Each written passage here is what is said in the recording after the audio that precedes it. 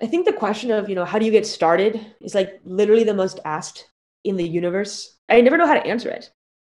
Because for me, I just love that process of figuring out, what are you trying to do, break it into small steps and chip away at it.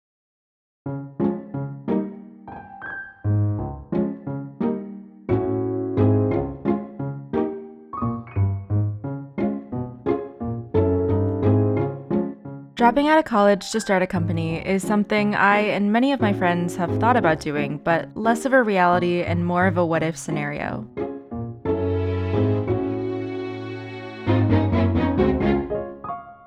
Hey there and welcome. I'm Kate Chen, and you're listening to Roads Less Taken, an initiative to explore the paths and careers many students, myself included, dream about doing but never actually pursue.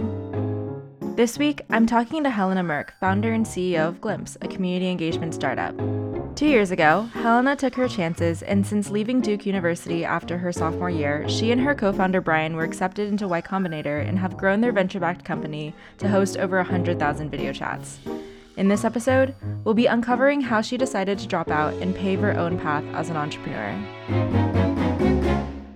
So, Helena, it's really great to have you with me today. So excited to be here. Thank you, Kate. I'm honored to be your first guest. Well, let's just jump right in. So, your company Glimpse is doing super well, and it's amazing because you're literally 21 years old. You'd be a senior in college if you hadn't left. When did you really start thinking about dropping out? When did I start thinking about dropping out? Probably far more frequently than I should have, being full-time enrolled. Every weekend, I would probably spend at a hackathon or building things that I wanted to do. Kind of frustrated already that things I was doing in class weren't going anywhere outside of, to a letter on my transcript. And that was always a frustrating feeling. And really, the seed was planted when I had an opportunity to take a semester off and intern at a company during the spring of my sophomore year. So that was the pull factor I needed that balanced out all the pushes that were already kind of in place, building that frustration with being on campus. Definitely. I feel like a lot of, student entrepreneurs feel that way about their classes. And I know you did a lot of hackathons and projects too in high school. I'm kind of curious, like, why did you even decide to go to college? That's a great question. So I grew up in the Bay Area, in Palo Alto, surrounded by all the large tech companies, from Facebook to Tesla, and all of my friends' parents worked at these companies. The amount of field trips I did to Google's campus is like baffling. And I was exposed to all these things early on, and naturally, started coding and found that it was an amazing way of building things. One of my first apps was like this educational tool for little kids. I was in seventh or eighth grade, and it was my first app I launched in the App Store. And I used my sister as like a beta tester. So I would make her test it, iterate, and do it again. And I had no idea that was the design process. But I was doing exactly that. Continued that throughout high school and started interning in places. But something felt off. I had always wanted to use tech to have an impact, to do something meaningful. And the internships at software engineering companies, where I was just one of the many software engineers, they didn't fulfill anything. They were just kind of work. You were coding. You were a code monkey. And I so much more enjoyed, when I was building things for fun. So the idea of going to college was like, hey, maybe I need to get away from tech. I need to acquire new skills. I need to get away from the Bay Area as possible, go study medicine. And I looked at Duke because of their BME program. And I ended up lasting a whole semester. Wow, so you actually came in as a biomedical engineering major. So then when you kind of switched into the arts and sciences school, like why did you choose computer science? So when switching into arts and sciences, I realized that, CS would be an easy major. I have experience and I could probably fly through the classes, but I didn't want to do it. So I decided to look for a major that I really desired or seemed like it would be really interesting, and kind of couple that with computer science. And I ended up choosing global health. So that was cool. And then towards the end of my freshman year, I realized that, I didn't want to do a double major in global health. I wanted to really build my own major and kind of study how can you use tech to reduce health inequities at scale. And that's kind of what I dove into the first semester of my sophomore year, until I decided to leave. So it kind of sounds like you were actually interested in medicine, which is surprising to me because, like, obviously, Glimpse, your company now, isn't really a medicine related company. And also, the internship that you left school for at SmartCar, also not really in the healthcare field. How have you remedied your interests between medicine and tech? I think one of the things I care more about than, say, medicine itself is equity and access to things. I think having access to transportation, for example, can give you access to better education, to better healthcare, and everything else. And I think that's part of also what was super interesting to me in global health, taking a step back. It doesn't look at health as like I'm a doctor treating a patient. It's looking at it as like a systemic level. It's more like public policy, I would say, than doing pre-med classes. And that really gives you this like high level picture of like there's all these systemic problems in the world that are causing issues in our society. And global health really shows how all of those affect health outcomes. And what really won me over in joining SmartCar was, sitting down with the co-founders who are brothers and they're fantastic people, and having them really talk about why they were doing what they were doing, why building access to better transportation was so impactful in people's wellness. And that was a really interesting kind of parallel that I didn't make until they kind of pointed that out. And it turns out that, like, while that's true, yes, it was a bit too far removed for me, which is part of what factored into me eventually leaving. Yeah, and more on you leaving school. I mean, like dropping out is never really part of a plan per se. But did you have a plan when you were thinking about your path and dropping out and what that looks like? I think if you ask any of my friends, I am a terrible planner. Like, I just tend not to plan things, and it has led me to a lot of great places. Like where I am today, I don't think I would get here if I planned every step of my life. It does mean that, everything changes on a moment's notice, but I think I'm learning every step along the way. I'm going to be fully present in what I'm doing and let that kind of guide the journey, while still, having aspirations for the long term, but kind of over optimizing on the journey there is actually more limiting than it is liberating. And college is definitely one of those things that like feels so structured. Like it's a 4-year package, and then after that you go to grad school or you get a job in whatever thing you majored in. So it's interesting because you mentioned this whole idea of it's a 4-year kind of bucketed time window, and everybody just does what they're supposed to do and kind of goes on to that next step. But at the same time, if you talk to any college student, freshman or sophomore, they're usually having an existential crisis of sorts. And that is kind of interesting because everything should be very laid out for them, and they are just doing exactly what the person before them is doing. But everybody goes through that same existential crisis of what should a major be? What should I do after I graduate? Yeah, and that's really interesting because I mean, I'm the opposite of you. I'm a total type A planner. And the existential crisis is not just freshman and sophomore year. It's like senior year, even after that, even, probably when I'm 30, still going to be having existential crises. And whenever I'm trying to make plans, I kind of always think about, okay, like what is the risk associated with doing this activity? And I'm wondering, like, how did you assess personal risk when you were making kind of this big decision to drop out? I would say risk assessment is definitely it is something that factored into everything. And I would say that I was very fortunate in having skill set in computer science. I was employable. I had an offer lined up to join this startup full time. In addition to knowing my own worth and knowing that I could go get a job right now, I don't need a college degree, and that isn't the case for all majors. So that I think is one thing that I was very fortunate in, and I got exposed to that very young. And then the other thing is like my parents, they're in the Bay Area. If anything were to happen, I can go back to my childhood bedroom, right? That's okay. And then the third thing, I could just go back to Duke. At any point, I could have decided like, hey, Duke, like take me back. I was in good academic standings. I liked my dean liked me, and I could have just continued. And placing it like that really makes it feel like there's no risk at all. It's just another experience. And by taking what people consider, quote, riskier, I'm actually just doing something that is different, which can be scary. And I've, for a long time now, been saying that, like, if a decision feels more scary, that's probably what you should be doing, unless it's actually your life at risk. If it's just kind of scary in your mind, and that means that you should be doing it because you're going to learn about yourself and learn about the world. And I feel like this whole concept of like needing to challenge yourself is also something that's a little bit overlooked when we think about like what is a quote good career. But yeah, kind of more in line with the life advice that you're giving. I know you talked to a lot of mentors and other people about this decision to drop out. What were some of the most helpful perspectives that you learned? Great question.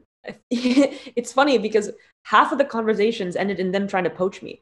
And I just thought that was extreme validation in the fact that I should leave, because they clearly didn't see much value in a college degree if they were willing to kind of at least interview me on the spot for a role at their company. That was never my intention in reaching out to, leaders in the tech space, leaders in healthcare, and personal mentors that I've had for years. And they were all super supportive of, whatever I ended up deciding. But yeah, I would say half of them tried to recruit me. And then the other half just had very kind of challenging questions for me. And those were mostly just to have me think more deeply about my decision making rather than being kind of flippant. Like one day I was literally saying, I'm going to take this job offer. I'm going to stay at SmartCar. And then the next day I had the exact opposite opinion of like, let me just be a kid and go to college.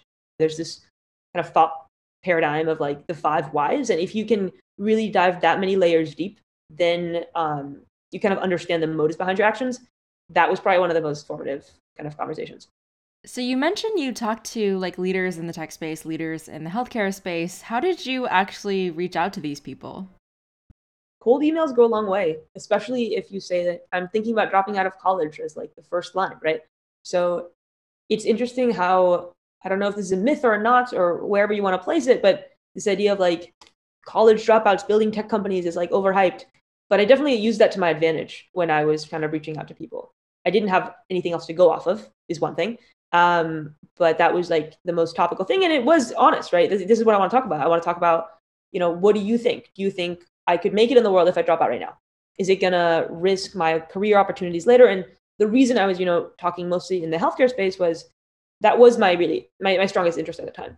And now I'm realizing that, you can affect people's wellness in a lot of ways outside of the traditional healthcare space. And I think those end up being even more interesting to me. And also led us into what we're building now. Well, back in Gravitate and now with Glimpse. And you actually convinced your co-founder Brian to drop out of college too, right? So at the time he was still at Duke, you were doing a full-time engineering role at SmartCar. What was that conversation like? And what were some of the biggest obstacles you experienced? I think we definitely had very different kind of reasons to leave. Part of it, I guess the breaking point was really getting into Y Combinator. That was like the pact we'd made. Like if we get in, we're both committing, I'm going to quit my job where I was full-time employed at the time, and he would leave college. In the conversation you're kind of pointing to, this must have been like September or August of 2019. We got to talking, and he was expressing kind of annoyance that nobody was kind of reaching out and like talking to other people and getting to know others, because now everyone's kind of stuck in their friend groups. And it was this odd, like isolating experience, even though everyone seemed to be social. And he was talking about other things he was working on, but he didn't seem excited. And I was just kind of prodding, and I was like, Brian, like, what are you doing? Like, why are you still a student? You have all these ideas about how you want to change the world, and you're busy running these random events that you don't care about. And in turn, he called me out on being at SmartCar and how it, like you were saying, it didn't really align with all the things that, I had been preaching about doing. We kind of took a seat, like took a breath. We're like, like neither of us is really doing what we want to be doing and like having that impact. And it's kind of time we should be doing that. And in terms of kind of other barriers, like, yeah, his parents were definitely not on board. And neither was my mom. And I think for me, that's okay. That was okay. And I think he got his parents on board as well, but it definitely took some time. And I think any big decision, any change is going to take parents some time. And I think that's okay. But I don't think that should limit you from doing what you want to do or you have to do, especially if it, makes you happy. Mm-hmm. And I feel like that's such an integral part of growing up as well, like learning that your parents don't always know what's best for you, and standing up for what you actually want to do, even if kind of everyone else tells you not to do it. So kind of going on to like now Brian has dropped out, you've dropped out, you have this idea on how you want to change the world. How did you actually turn that into tangible success? I think we were lucky that we're both technical. We love building things. When we think of a problem, or at least for me, I'm not going to speak for Brian, but when I walk through the world and I look at things, I think about how do I solve them. And my mind now is wired in like, how do I solve that with software, with tech? What can I build? How can I help? And the same thing kind of applied here. And our first step was, let's build a prototype. And they were like, no, that's a terrible idea. That should never be a first step. So we built a prototype with no code. And that was painful for me, at least, because I love jumping in and just building like an MVP, even if it just takes like a day or a week. But the better kind of methodology in this is, can I prove my thesis without any code? And we ended up doing that just with like spreadsheets, a lot of spreadsheets, and a lot of like handwritten emails and all this other stuff. And our original idea was, can we help college students meet up one-on-one for a meal with someone they haven't met before, just based on like a psychometric analysis? And that turns out to be a very generic bad idea. Every college probably has a startup that's trying to do the same thing. It dies, and then the next year you have another one. And when we were accepted into Y Combinator with this same idea, they called us out on that. And they were like, this is probably the most generic idea that is applied to Y Combinator with. And we were like, why are we here? Why would you accept us? And it came down to like, they liked us and they liked our energy and our passion, but we didn't know what we were doing. We kept pushing for the same idea. And we ended up shifting it and iterating and really trying to learn as much as we could with the same model of like offline meaningful interactions, until we eventually decided that like, hey, this offline meaningful interaction is not going to work currently, not in this form. And we decided to shift that to being online. And then when the pandemic hit, that was probably one of the best decisions we've ever made. Yeah. So, I mean, like, it wasn't all smooth sailing with your startup, like since the beginning. Obviously, you came into this amazing program and they immediately told you like your idea sucks, essentially. And how did you find, I guess, like mentorship or resources to really help you figure out like what's the next best thing to be doing for your company? I don't know if there's like a single person or resource. It was mostly just, I guess the energy of being inside of Y Combinator definitely factored into that. But the biggest thing was just actually having, a full dedicated workday every day working on this, right? It was no longer a side project. It wasn't like a weekend hackathon. It was what we were doing. All of our thought and energy was going into this. And, we did have enough experience in building things. It was just all the other things that come around, like, running a company. How do you incorporate? How do you pay someone a salary? How do you pay a contractor? And all these things you don't really think about, but it's like the logistics that come behind just building a great product that are interesting. Mm-hmm. And on building that product, actually, you said that you started out with no code. When was the point that you actually started to code? When we got an offer to interview, and they told us that, hey, your interview is in 1 week, and we're like, oh, we probably need a product. So we built it quickly, and we were ready to kind of show them the MVP and be like, this is what we're going to launch. And they didn't even ask for it. All they asked for was their numbers. And we had kind of wasted the last week rather than preparing for the interview, building this really crappy iOS app. So if you were to do that again, like when would you say is actually the time when people should start coding, if it is like a technical product that they're building? It depends on what you're building and it depends on what your skill sets are. If you aren't a coder, if you have to pay somebody to code this, then as late as possible. If it is a very technical problem, say you are an API company, it's going to be very hard to kind of validate that until you actually have an API built out. There's other ways of validating without a built out MVP, such as just like talking to our customers, seeing, there's this thing, I forget what they're called, like ghost pages or something like that, ghost buttons. Like I could on Glimpse put a link that doesn't go anywhere, but I could track how many times are people clicking on that. How many times are people signing up for this service that doesn't even exist? Building a landing page rather than the product. All of those things help you evaluate whether or not this is something you should pursue if there's enough demand. And then an even better thing is, like, in addition to just that landing page, like imagine adding a pricing page on that, like as a second page, and seeing which of the pricing plans people pick on. Are people gonna go through the entire flow, about to pay, and then tell them like, this doesn't exist yet. We appreciate your interest. That's a great way of gaining kind of insight into what people are looking for. And we didn't do any of that when we started. We were, truth be told, like we were a consumer social product. And so a lot of these things don't even apply because we were trying to just make end users happy. We were trying to make college students happy. And if you try to build anything in consumer social, you know that people will lie to you. So while, mentors and Y Combinator was telling us the idea is terrible, when we're talking to users, they're like, yeah, this is great. Why would you ever end this? And we had plenty of success stories and anecdotes of like, yeah, I still hang out with the person I met through Gravitate. We go scuba diving together. And that's amazing. We impacted dozens of people's lives, not millions, not billions, but dozens. And that's okay. We learned a lot along the way. I mean, like, it sounds like there's always going to be conflicting opinions around kind of like your startup. And obviously you had conflicting opinions, like users were telling you this is great. Y Combinator was telling you this sucks. So how do you like make sense of it all on if it actually is good? Love that question. Everybody will tell you something different. And people will try to, make you feel good about what you're doing and motivate you to stick with it. This sunk cost fallacy thing. I've already spent a year working on this. It's my child, but it's not taking off. And you're going to say, I've already spent a year. I need to give it a little bit more, one last shot. And you're going to keep telling yourself that. And that's normal. But that's not gonna work. And it ends up coming down to you being honest with yourself. No one person is going to tell you how to run your company, how to solve the problem. There's a lot of anecdotes with people being told that their companies suck, and then they keep grinding away at it, and then 5 years later, it's like $1 billion company and going to IPO soon, right? And that means somebody was wrong along the way. Plenty of people are wrong along the way.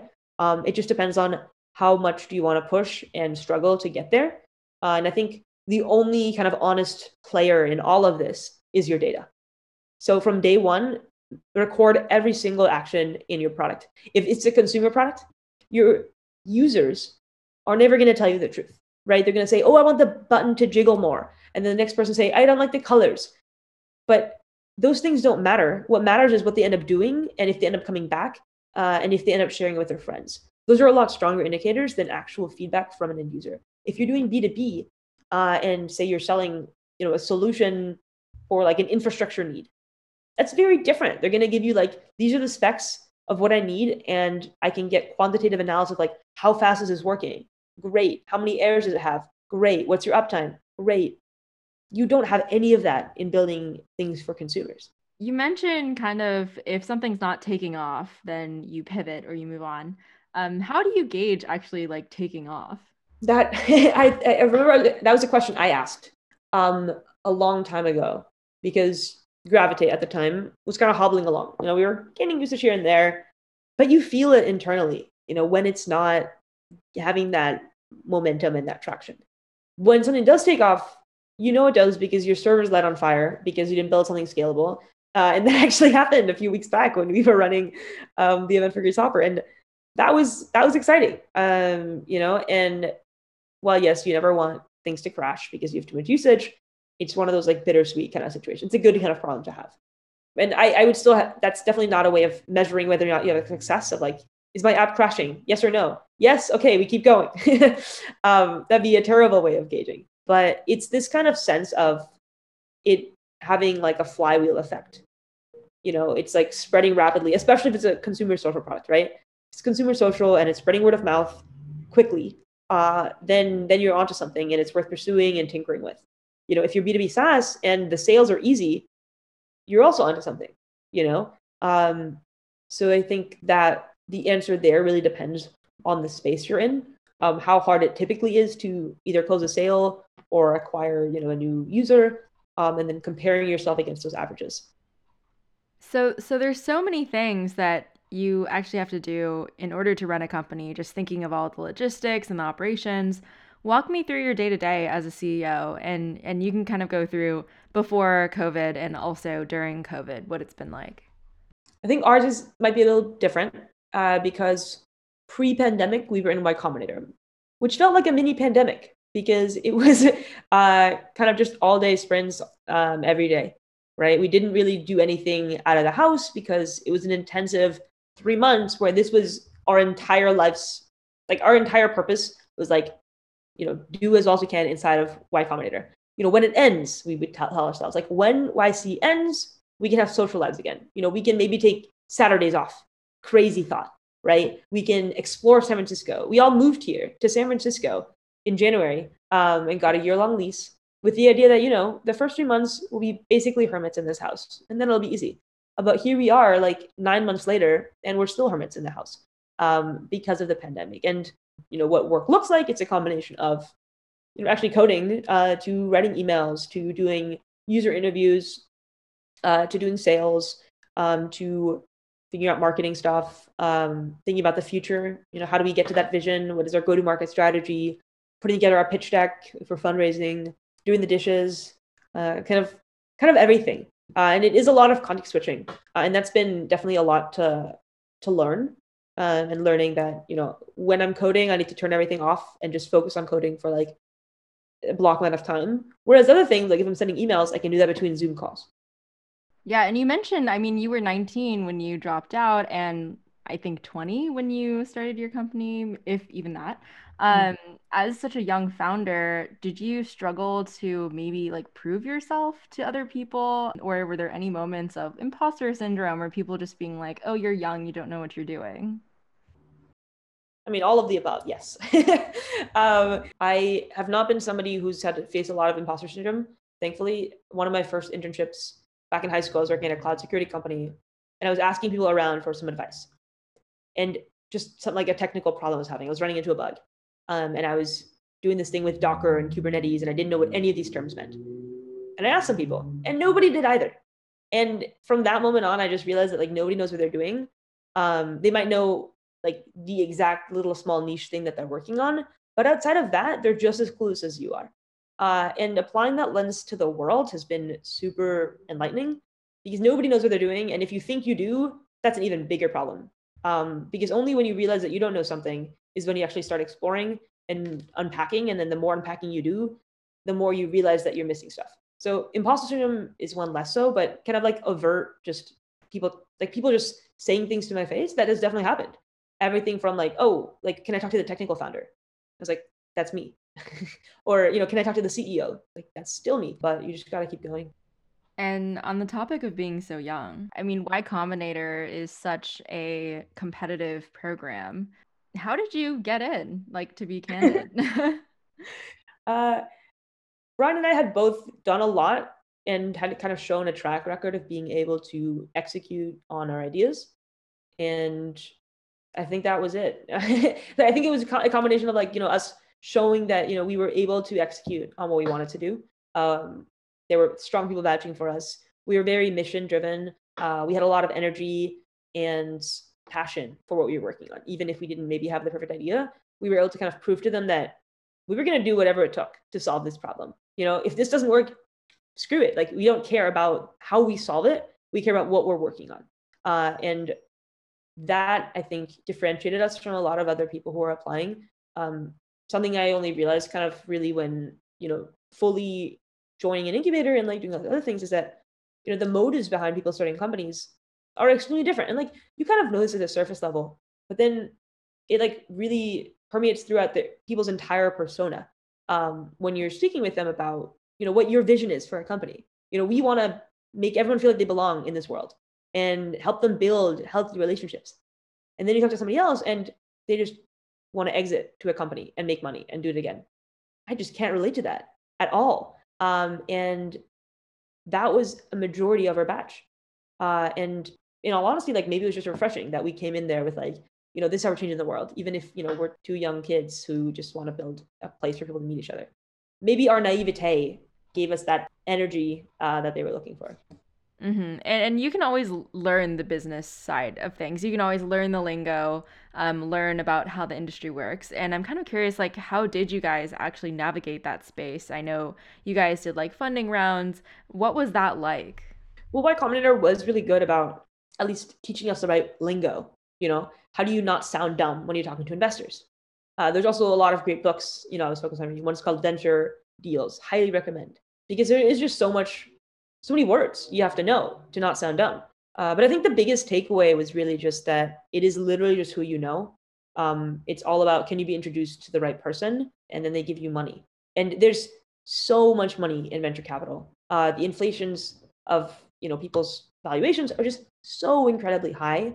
If I went back to myself at 2 years ago, I might have just told myself like, hey, like just build like a small business, make enough money to have an impact, and keep it running, or do the venture capital route. Because in the past, like, the venture capital kind of way of building a business was the only way that was kind of exposed to me, right? That you raise a seed round, then you raise a Series A, then you use Series B, and you keep going. A lot of incubators, Y Combinator including, have kind of commoditized what it is to run a startup. And they've made it this kind of machine where they're churning out billion-dollar companies. And I only realized that after we kind of completed the program and raised money, and it's really interesting to kind of reflect on.